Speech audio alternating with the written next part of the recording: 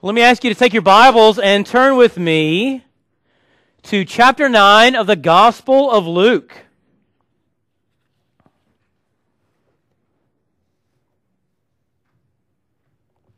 We're going to look at verses 28 to 36. And this passage proclaims to us the transfiguration of our Savior on the mountain. Here God's Word says, "He took Peter, John, and James with him and went up onto a mountain to pray. As he was praying, the appearance of his face changed, and his clothes became as bright as a flash of lightning. Two men, Moses and Elijah, appeared in glorious splendor, talking with Jesus. They spoke about his departure, which he was about to bring to fulfillment at Jerusalem. Peter and his companions were very sleepy, but when they became fully awake, they saw his glory, and the two men standing with him. As the men were leaving Jesus, Peter said to him, 'Master, it is good for us to be here. Let us put up 3 shelters, one for you, one for Moses, and one for Elijah.' He did not know what he was saying. While he was speaking, a cloud appeared and enveloped them, and they were afraid as they entered the cloud. A voice came from the cloud saying, 'This is my Son, whom I have chosen. Listen to him.' When the voice had spoken, they found that Jesus was alone. The disciples kept this to themselves and told no one at that time what they had seen." The word of the Lord. Thanks be to God. Well, we know that life is full of surprises. Marriage is one. It all begins with gazing into each other's eyes in a coffee shop, planning together an idyllic future with perfect jobs, perfect children who will never do wrong, and a perfect home to live in. After all, we vowed all the way back in that coffee shop that we would never, ever make the same mistakes as our parents. We were going to do much, much better. We were going to live happily ever after. And then one day, we got married. And your spouse finds out the dirty, rotten secret that you have desperately hidden from day one. They find out that you are a sinner. And the same is true for you. You get married, you begin to live with this person, and you just can't believe the things that they do. And you say, how did all this happen? There were no fights over bills, or how to discipline our children, or where we would live before we got married. And the shock suddenly sets in that we look and sound very much like our parents. We had a perfect plan. We even prayed. And we asked God to bless our marriage, to bless our home. So all this must be His fault. And so it goes. The perfect life we had envisioned for ourselves gets bulldozed by the brutal realities of the world. Well, Peter and James and John are in for a great surprise that they did not anticipate when they first began to follow Jesus. They had it all planned out.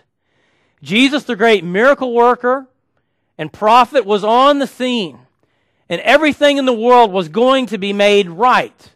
There was going to be no more suffering, no more sorrow. And then Peter makes the great confession that Jesus is the Christ. And everything goes downhill from there. Jesus tells them He's going to be killed by the religious leaders in Jerusalem. And anyone who would follow Him must bear His cross and not value His life. Now, these 3 disciples are no different than you or I. They might not drive Chevrolets or talk on iPhones, but they were sinners just like you and I who wanted the good life with no suffering. It's not recorded in Luke, but we know from Matthew that after Peter makes his great confession, he tells Jesus it's not right for him to go to the cross. Surely there is a better way. Surely all this talk about being killed is utter nonsense. Peter wasn't going to stand for any talk about Jesus being put to death. He would have no crucified Messiah. Maybe Peter thought, Jesus just hasn't had his morning cup of coffee quite yet. Maybe Peter reasoned, even great prophets make mistakes sometimes. Surely Jesus was wrong. And this is why in the Gospel of Matthew, Jesus' response to Peter is, "Get behind me, Satan." Because Peter is tempting Jesus to not go to the cross for the salvation of humanity. Peter wanted a very different kind of kingdom, didn't he? Peter wanted God to reveal his kingdom by destroying those filthy, rotten Romans. He wanted Jesus to set up a new kingdom in power and glory with no suffering. After all, they had been with Jesus. He was running all over the place to heal the sick, to feed the hungry, to raise the dead. Death and suffering for God's people was supposed to be on its way out the door. But Jesus' message to the disciples is quite shocking and it's quite different. He plainly tells us there is no coming of the kingdom of God unless he is crucified. In fact, he says this is the order of the kingdom. There is no Christ unless he's crucified. There are no disciples without a cross. And there is no glory without suffering. Ouch. Painful, hard, difficult message. And so with Peter and James and John, we need to journey with Jesus up to the top of the mountain so that we can hear what he has to say about his kingdom. Because like the disciples, we have our own conceptions of what the kingdom of God should look like and what our lives should look like. Well, from this passage, we know that while Jesus is on the mountain, his appearance is transfigured. He is transformed. And what was common to men now shines like the brightness of the sun. What was known by angels is revealed to men. The brilliant glory of God, hidden under flesh and blood, explodes in the glory of the eternal Son. Moses and Elijah appear, and they are speaking with Jesus about his departure. Luke literally uses the word his exodus, the exodus that he is going to make at Jerusalem. They are talking with Jesus about his saving work on the horrible cross that is going to be accomplished at Jerusalem. They're not talking about how glorious and how wonderful he looks. It's there for all to see. His radiant glory is there to bear witness that his words about going to the cross are in fact true. He is going to die. But Peter, like us, can't help himself. He can't quite shake his visions of glory. He's not listening. He misses the whole point. And he blurts out and says, "Lord, it's good for us to be here. Let us build 3 tabernacles. One for you, one for Elijah, and one for Moses." Peter's thinking that way, when it comes time to tell everybody about what just happened, we have a monument so we can remember this exact spot.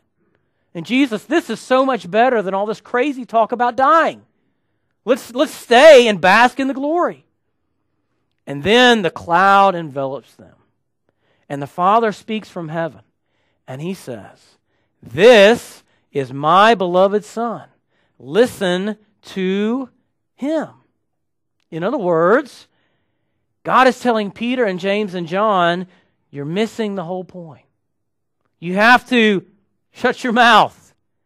You have to throw away all your misguided visions of glory and triumph and believe that Jesus is going to the cross for you. This is how the kingdom comes, bringing forgiveness of sins for you and for the whole world. And after the Father's words disappear from their ears, the disciples also receive a warning from Jesus. Matthew tells us Jesus warns them to say nothing about this incident to anyone until after he's been raised from the dead.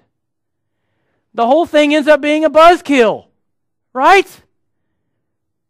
Who wants to go back down the mountain now? Jesus is back to normal.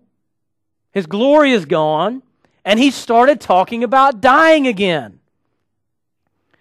Peter's thinking it's much better to stay on the mountain and bask in glory than to go back down to the bottom of the mountain where suffering awaits. But Jesus takes them down because to stay on the top of the mountain would be outside the order of God's kingdom. Because the order of God's kingdom is this: suffering first and then glory. Suffering first and then glory. But our problem is Peter's problem, isn't it? We don't want to deal with suffering because we don't want to face up to suffering's cause.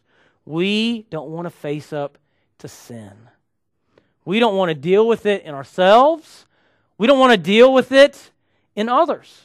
Suffering hurts, and we don't want to hurt. We want to escape.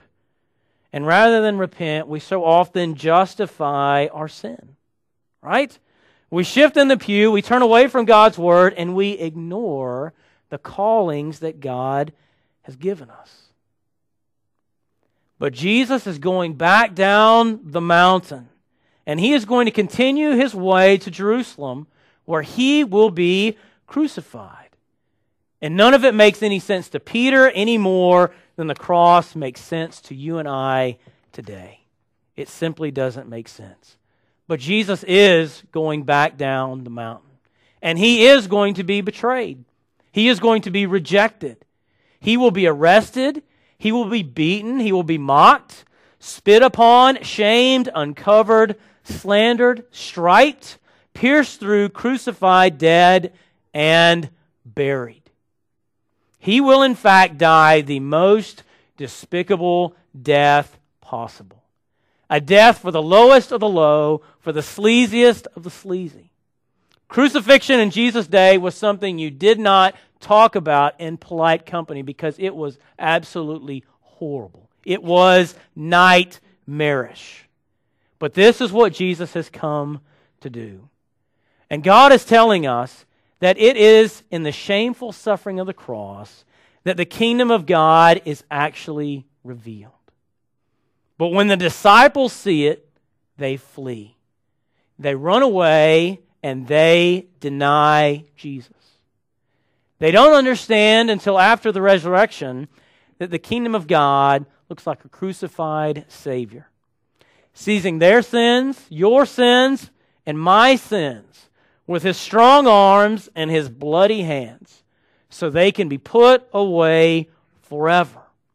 That's what the kingdom of God looks like. A loving God drawing near to us and sacrificing himself to destroy sin and death and hell forever. With the disciples, we have to come down from the mountain with Jesus. And we are called to bear the cross and the callings that God has given us in the mundane and painful details of life. And we kick, we scream, we protest, and we say, there must be a better way. There must be a different way. Right? Our young people, along with myself and Cassie, experience having to come back down the mountain every year when we leave Ridgehaven. Ridgehaven Camp is a tremendous amount of fun. It's a huge blessing. It's on a mountain.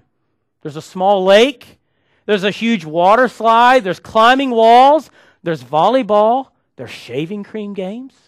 Who doesn't like shaving cream games? There's all the gaga ball that you would ever want to play. And there's lots of cool, carefree people. All your meals are provided, and they even clean up after us. There's also amazing worship. There's worship that feels so much better than just a regular Sunday. After all, everybody knows that you can't grow spiritually at normal church. You have to go to camp where everything is fun and exciting. You can't name everything you don't like about the people sitting around you because you don't know them. It's hard to dislike the speaker because he's new and fresh. He's never had to call you out on your sin, and you don't know any of his sins. After a week like that, who wants to come back home? Not parents. You aren't ready for us to come back home. After all, you've had a week to remember what it was like without children. It's so nice to have the house to yourself.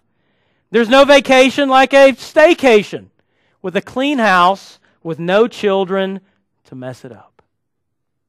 But every year we come back to reality.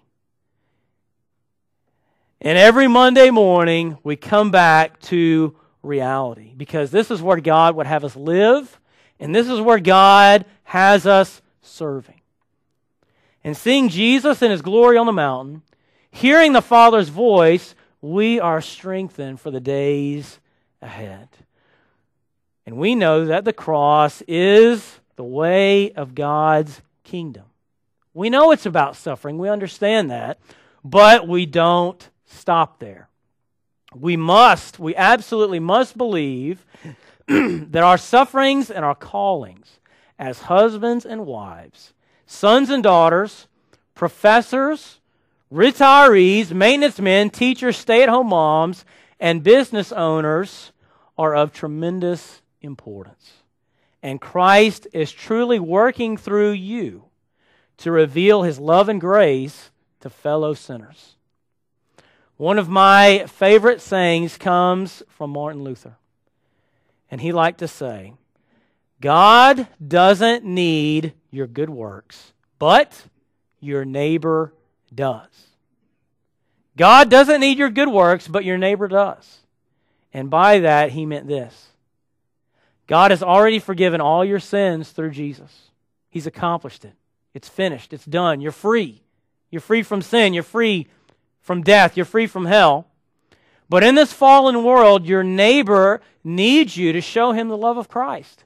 And in fact, Jesus ministers His love and grace to your neighbor through you. He does it through you. Even though you and I are fallen sinners, He works through you. Jesus ministers through all of your efforts in working difficult, painful, and long hours to provide for your family, to keep your house clean, to make supper night after night, to help your children with their homework. Jesus works through you, and He enables you to love your parents, even when you don't like them, to bear with the sins of your neighbor that you absolutely cannot stand, to share the good news with your children and grandchildren that Jesus has died for all their sins. The glorious, wondrous message of the cross is that Jesus, our crucified Savior, is in all the details of the daily grind, ministering through you. And it should come as no surprise to us that a God who allows Himself to be crucified by evil men is still present with us and working through the rough and tumble details of life to love and serve saints and sinners alike. And we are called to believe it. We are called to confess it. And we are called to teach it. And so we say, and we know that Jesus is here at the bottom of the mountain. He is with us as we march towards Jerusalem to face down our crosses. And Jesus' call to us is to not lose hope, to never lose hope. Because even in the face of all the surprises that life brings, sickness, tragic loss, depression, persecution, and death, in Christ we overcome. And we see this world differently. We don't see this world simply with our physical eyes, but we see it with eyes of faith. And we see things as they are, redeemed by the blood of Jesus and in need of the love of Jesus. And through Jesus, there is great glory awaiting you in eternity. Life in the presence of God where there is no need for locked doors, for mortgages, for antibiotics, or funerals. There will not even be a need for the sun, for the moon, or the stars, because the Lamb of God is the light of the new world that is to come, that will be yours. There is great song and great joy in the hearts of everyone who clings to Christ by faith, for everyone who perseveres in the wilderness of this life and follows Jesus to the promised land. There are great and glorious things awaiting you. And the beloved Son has made it so. And we are called to hear him. And Jesus is at the bottom of the mountain. Let me pray for us. Our gracious and loving Heavenly Father, we so often would like to forget that suffering is at the forefront of what it looks like to be a believer in this life. We so often sin against our callings, even though you have given us these callings to show your love and grace and mercy to our neighbor. And we pray, Heavenly Father, that you would give us new hearts and new eyes to see that we are a new creation in Christ, that we have new life, that there is significance to our suffering, that you are working through it, and that one day you will bring us safely home to be with you forever. We pray that you would guide and lead us through Christ. In Jesus' name, amen.